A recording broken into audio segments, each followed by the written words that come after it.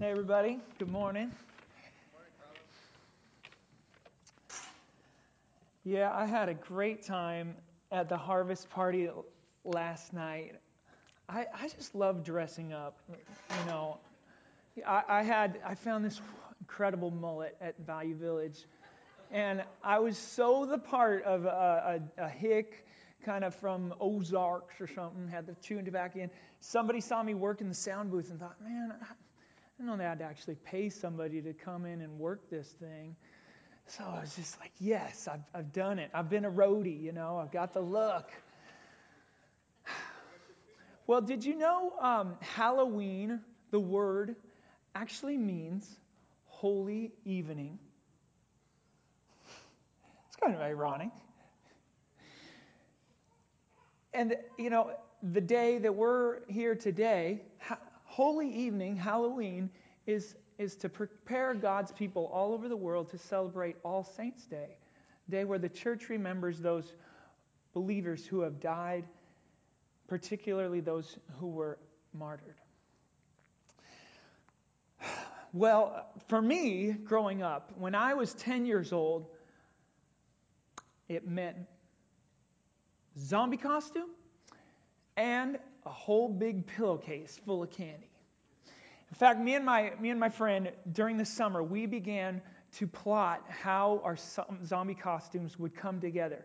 We took some clothes, chopped them up, and then dug a hole. First got them all greasy and dirty, and then buried them in the hole and waited. End of October comes, we come back and dig them up. And to our great chagrin, they had not decomposed at all. Well, we put them on and caked our faces with this oatmeal mixture, got ourselves looking all nasty, rotting flesh look, and headed off to school our separate ways. By the afternoon, my face was itching, just like uncontrollably, and I'm like, I'm out, man. I can't do this anymore. So scrubbed myself clean and decided to become a warrior rogue, medieval destroyer. Here we have us. Okay? Now, you can see that by this point, unfortunately, though, the fun had worn off.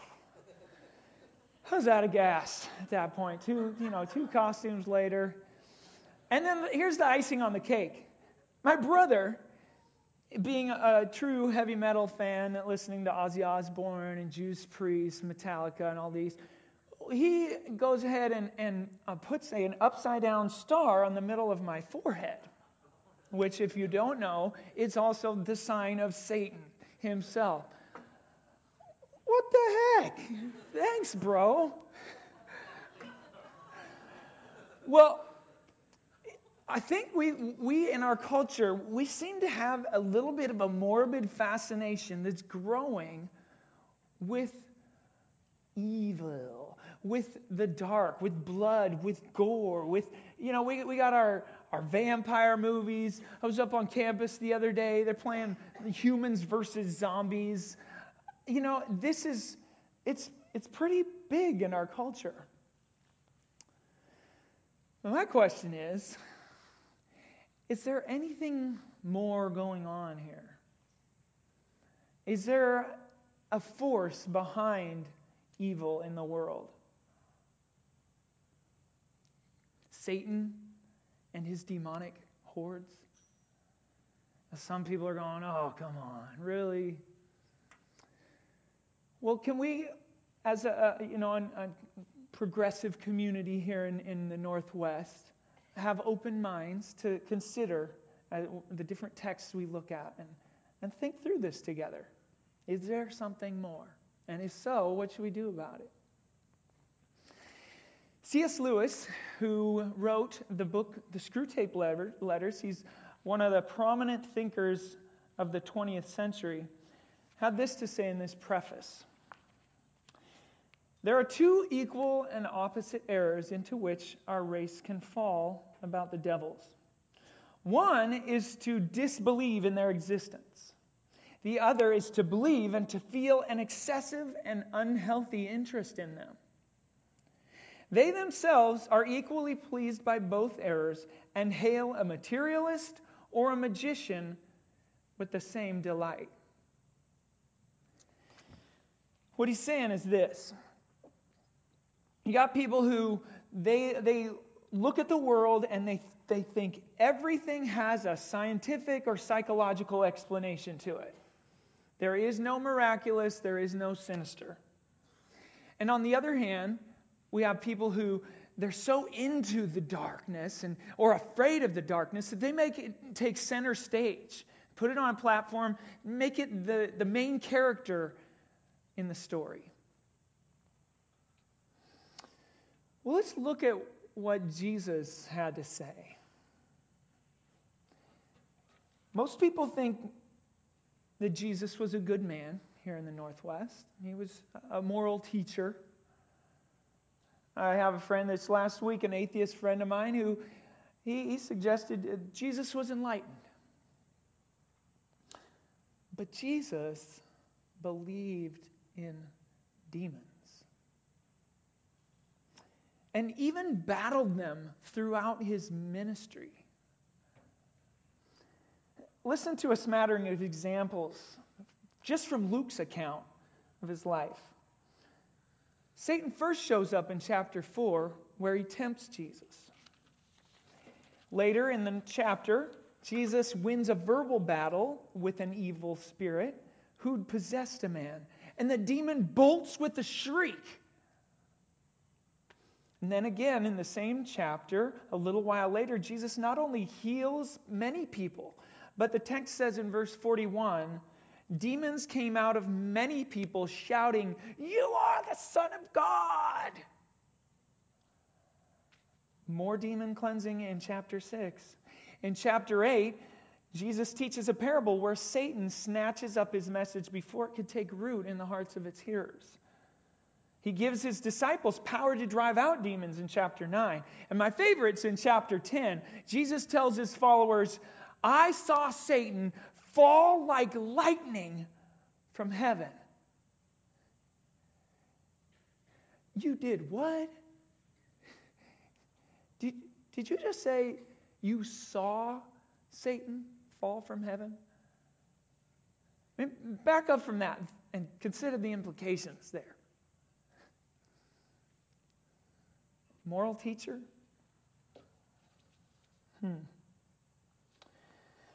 Well, as we jump from Luke's first account of Jesus to his second account, focused on the growth of the church, the book of Acts that we've been studying, the demonic only comes up a handful of times.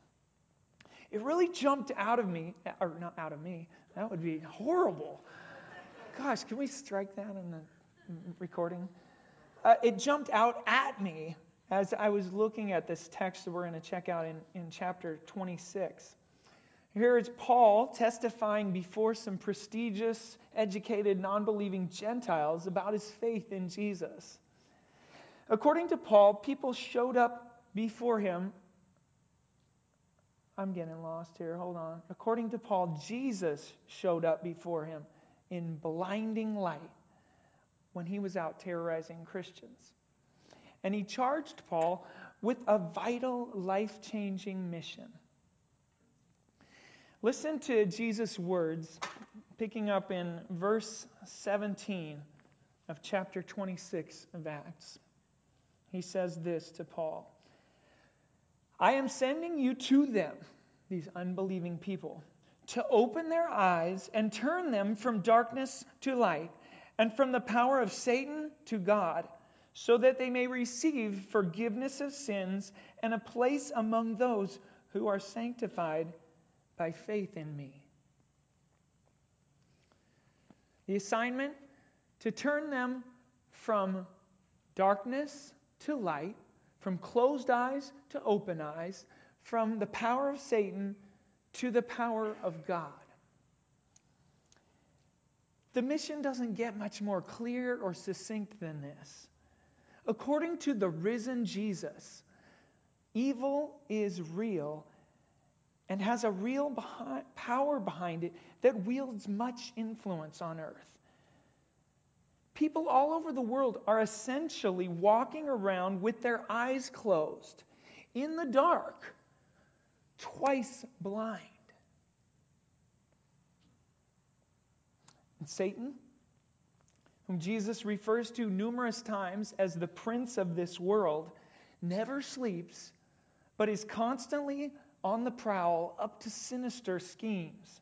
He exerts his power everywhere, on every continent, amongst every people. That's a dark reality.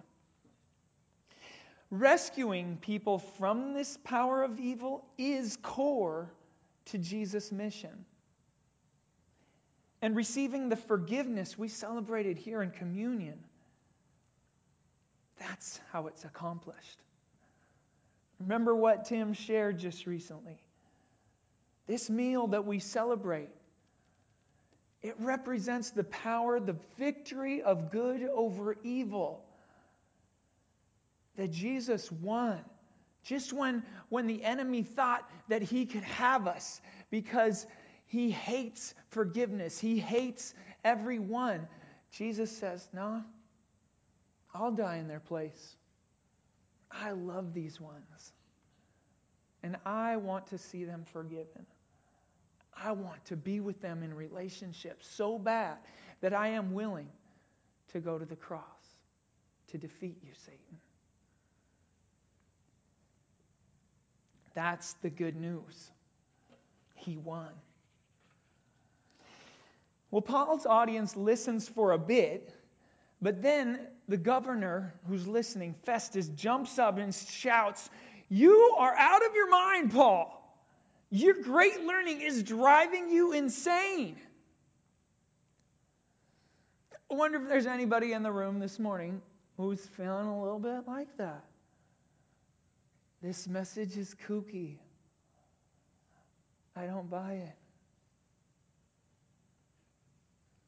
Well, you're not the only one. You're not the first one to believe that. Many very rational people have come to the same conclusion, that this doesn't fit in the paradigm of what's natural, what seems to be possible.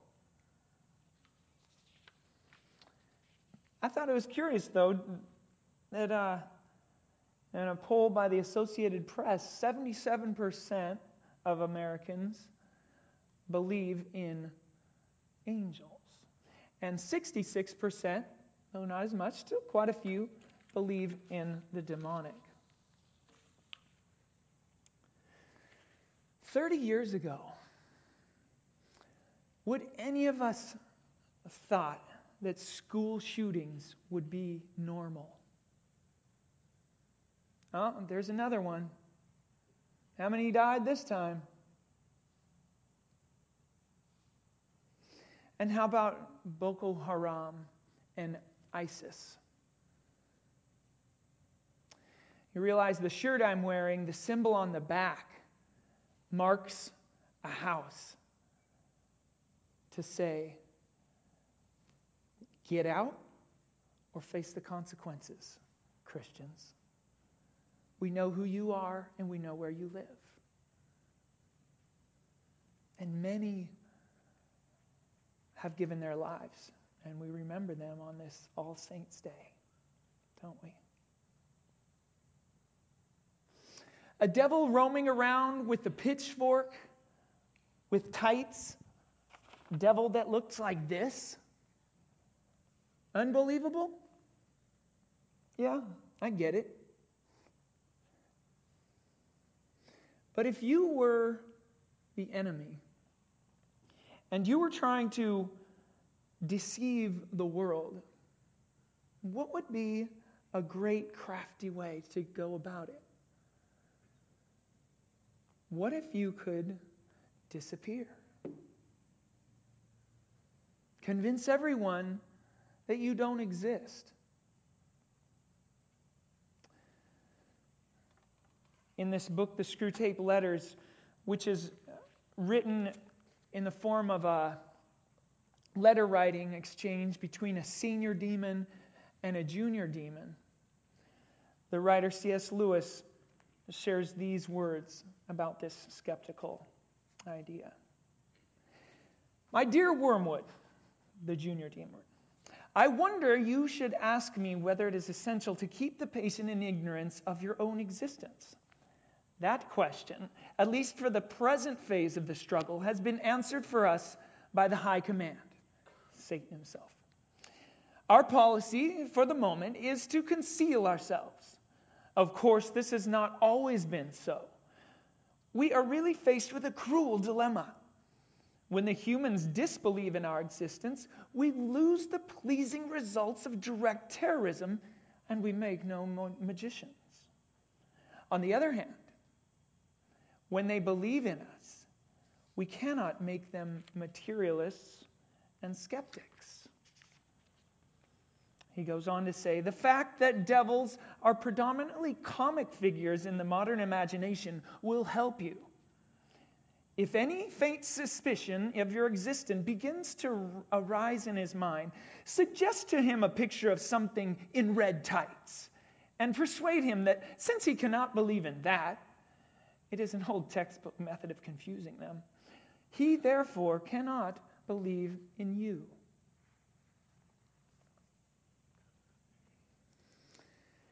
Are we being duped? For us who believe in a spiritual battle, it's probably not difficult to imagine a demonic influence in some of the terrible, intensely horrendous things we see reported on the evening news over and over again. But what about some of the more subtle forms of evil in our culture? Are we possibly blind to the influence of evil powers on some of our day-to-day experiences?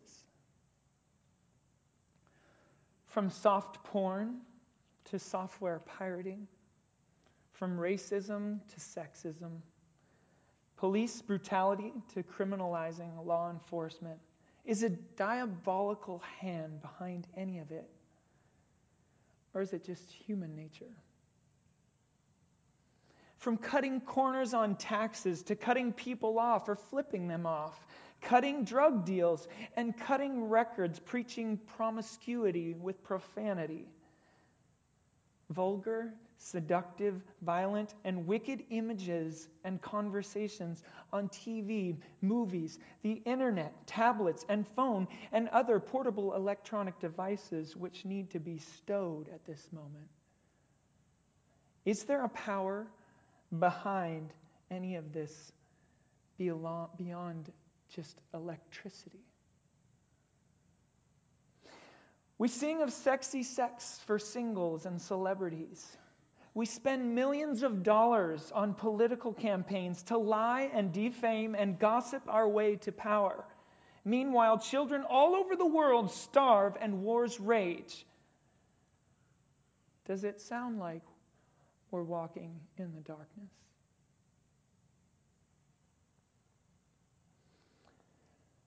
Friends, we live in a beautiful city, don't we? In a wonderful country. I'm so glad to live where I live. I'm so thankful to be able to go watch my kids play soccer, go for a walk in my park, enjoy great coffee in coffee shops.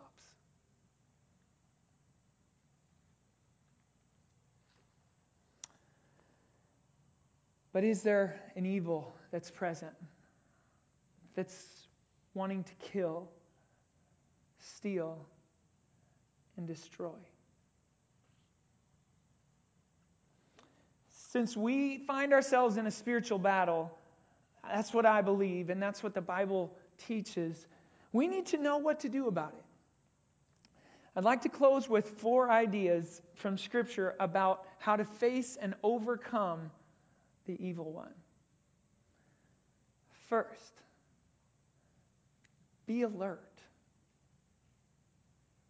Be alert. In Jesus' mission directive to Paul, he says, open people's eyes. I mean, you're not going to do very well out there being alert if you don't have your eyes open, right?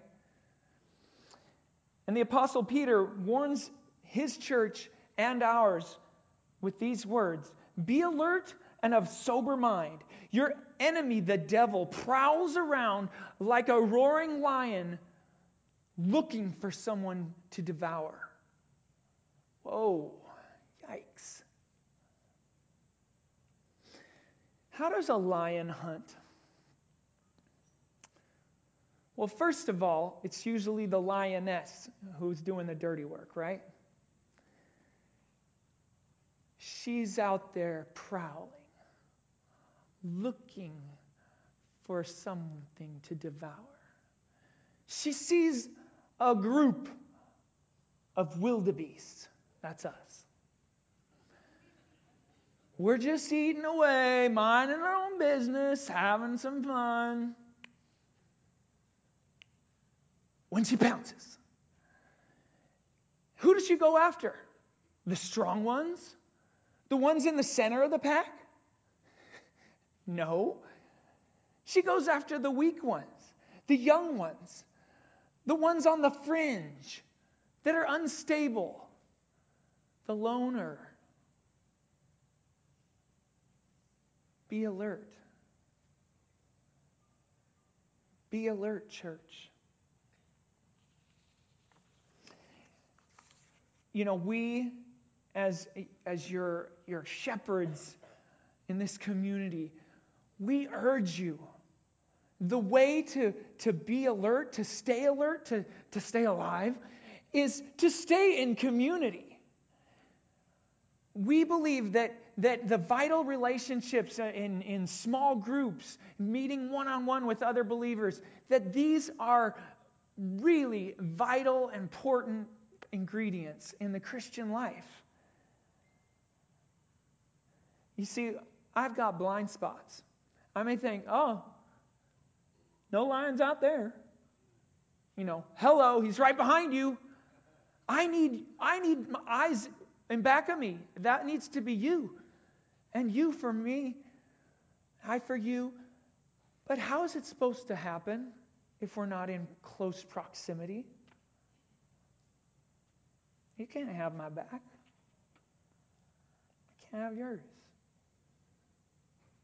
Sunday morning's nice, it's good, but do we really think this is going to take us all week, left to our own devices? We'll be fine.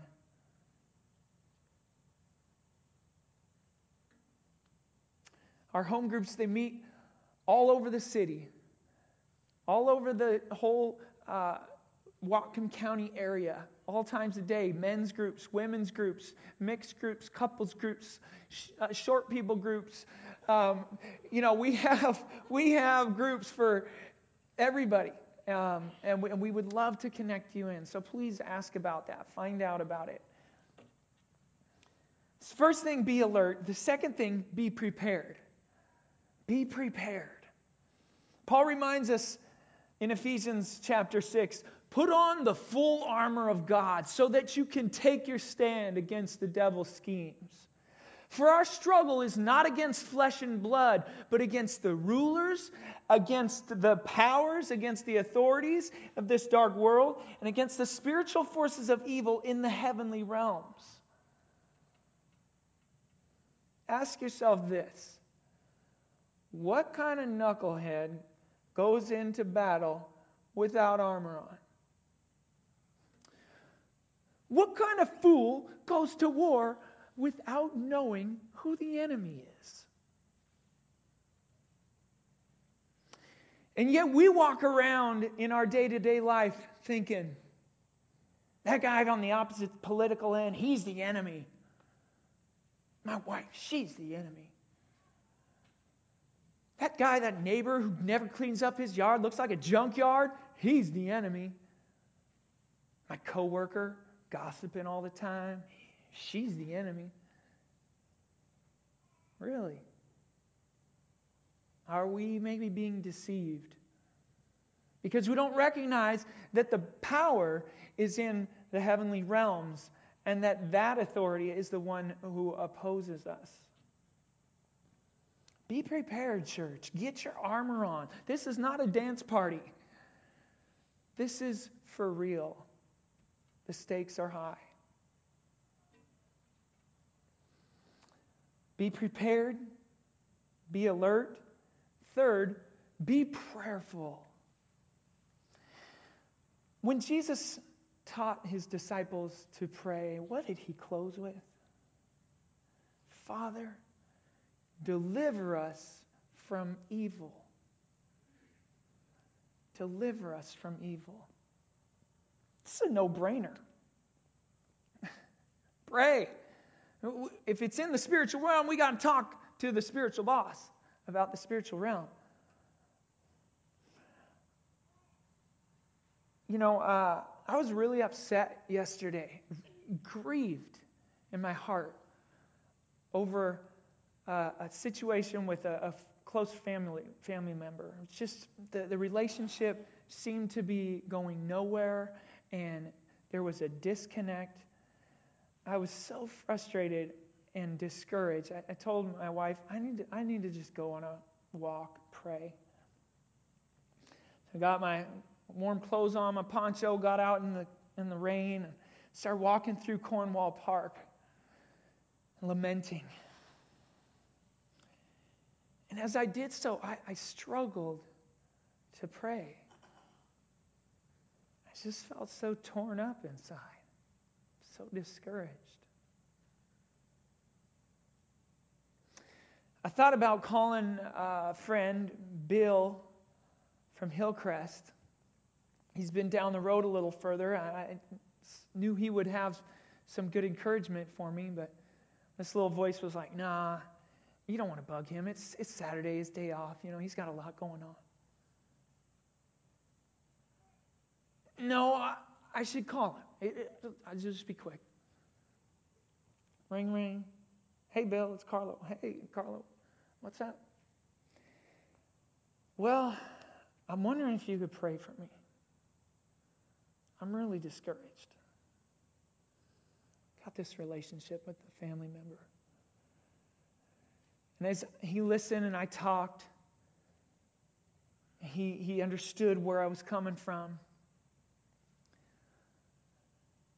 And then he prayed for me there in Cornwall Park. I just got on my knees.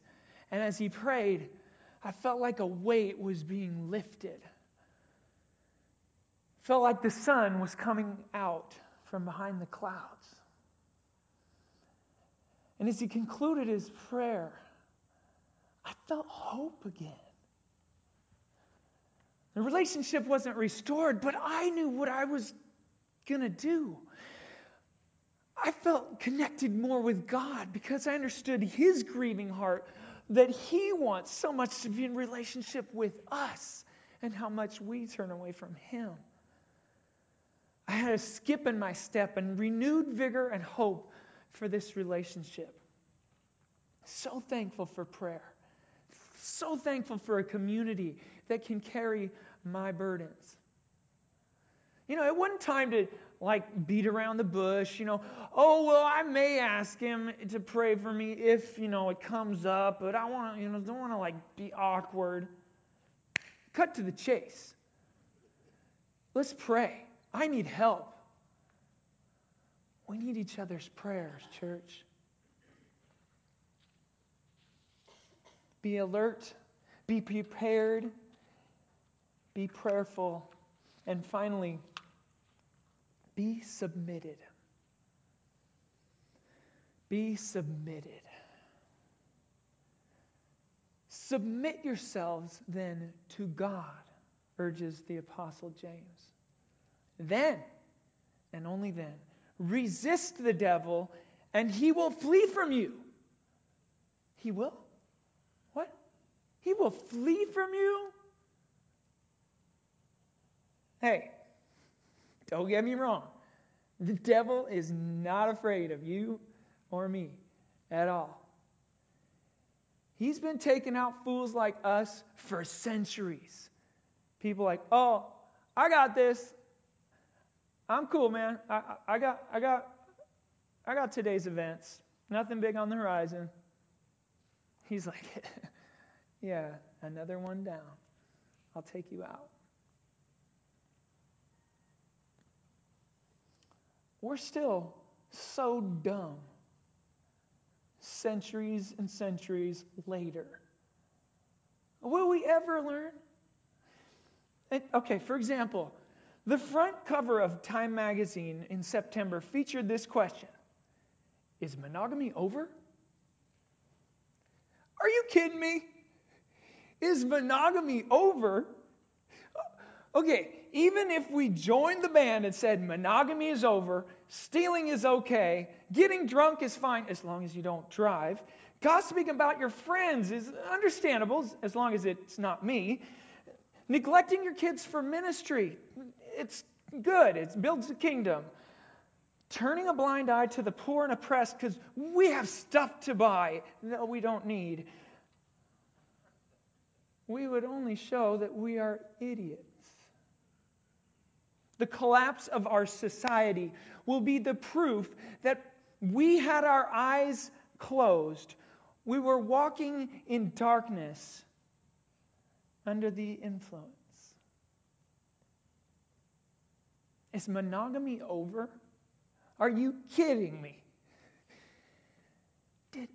Did God really say you shouldn't eat the forbidden fruit? Satan would definitely agree that monogamy is over. He would endorse the message that porn and pot don't hurt anybody. The Bible is full of errors, and God could never forgive you for what you've done. Friends, we need to be submitted, because while Satan can take us out faster than a high school wrestling champ, there is one he fears. One that makes the demons tremble, go running for a dark corner. Come on. You know that name. The name above every name. The name that's sweeter than honey to my lips. The name that is more precious than silver. Come on, let me hear it. Jesus. Come on like you believe it. Oh, and all the demons, they're trembling when they hear that name. They tremble. Oh, I love the song we're going to sing next when it says, the demons run and flee at the mention of the name King of Majesty. There is no power in hell or any who can stand before the power and the presence of the great I am. Yeah, that's right. He is my older brother, and he will take you out, Satan. Yeah, Satan is strong, but he ain't that strong. He's like a flea next to Jesus. Bah! Do you realize that Satan is having a bad hair day? Every day. He's walking around with a crushed head. Now tell me that doesn't mess with your hair. And do you know what? Jesus is coming back soon, and when he does, he says in Paul's letter to the Romans, he will crush Satan underneath our feet. It's going to be over. It's not going to be like, oh, I hope he wins, real nail biter here. No. It's finished. Okay? It's done. Friends, spiritual evil is real. It's very real, and it's on the prowl. But if we stay alert, grounded in community, we can see marriages restored. We can see families put back together. If we're prepared, armored up with faith in Christ, knowing who the real enemy is, we can see enemies made into friends. Yours, mine, in our workplaces, in our schools, even amongst people of different faiths. If we pray, Father, your will, not mine, be done. Keep us from temptation and deliver us from evil. Don't you know God loves to answer that prayer? He loves to hear that prayer. And He will. Think of the freedom from addictions that could happen. Even, the people who are struggling, who are clueless, who are feeling depressed and despondent, on the verge of suicide. Those who can't find any insights to unsolvable problems and difficult dilemmas. Think of how God will rescue as we pray. And finally, if we are submitted, then the devil will flee.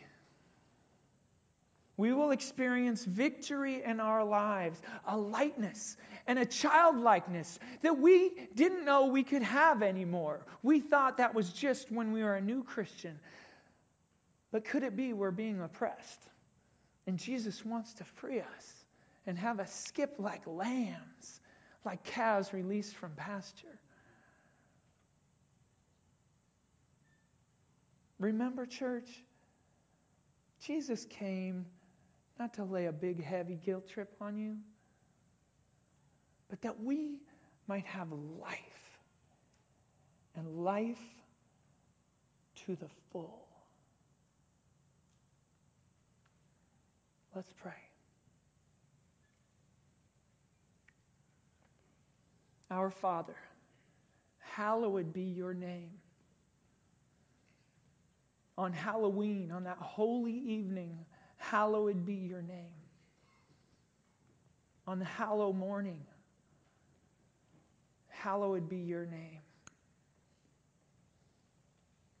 Every day of our lives, God, may you be magnified.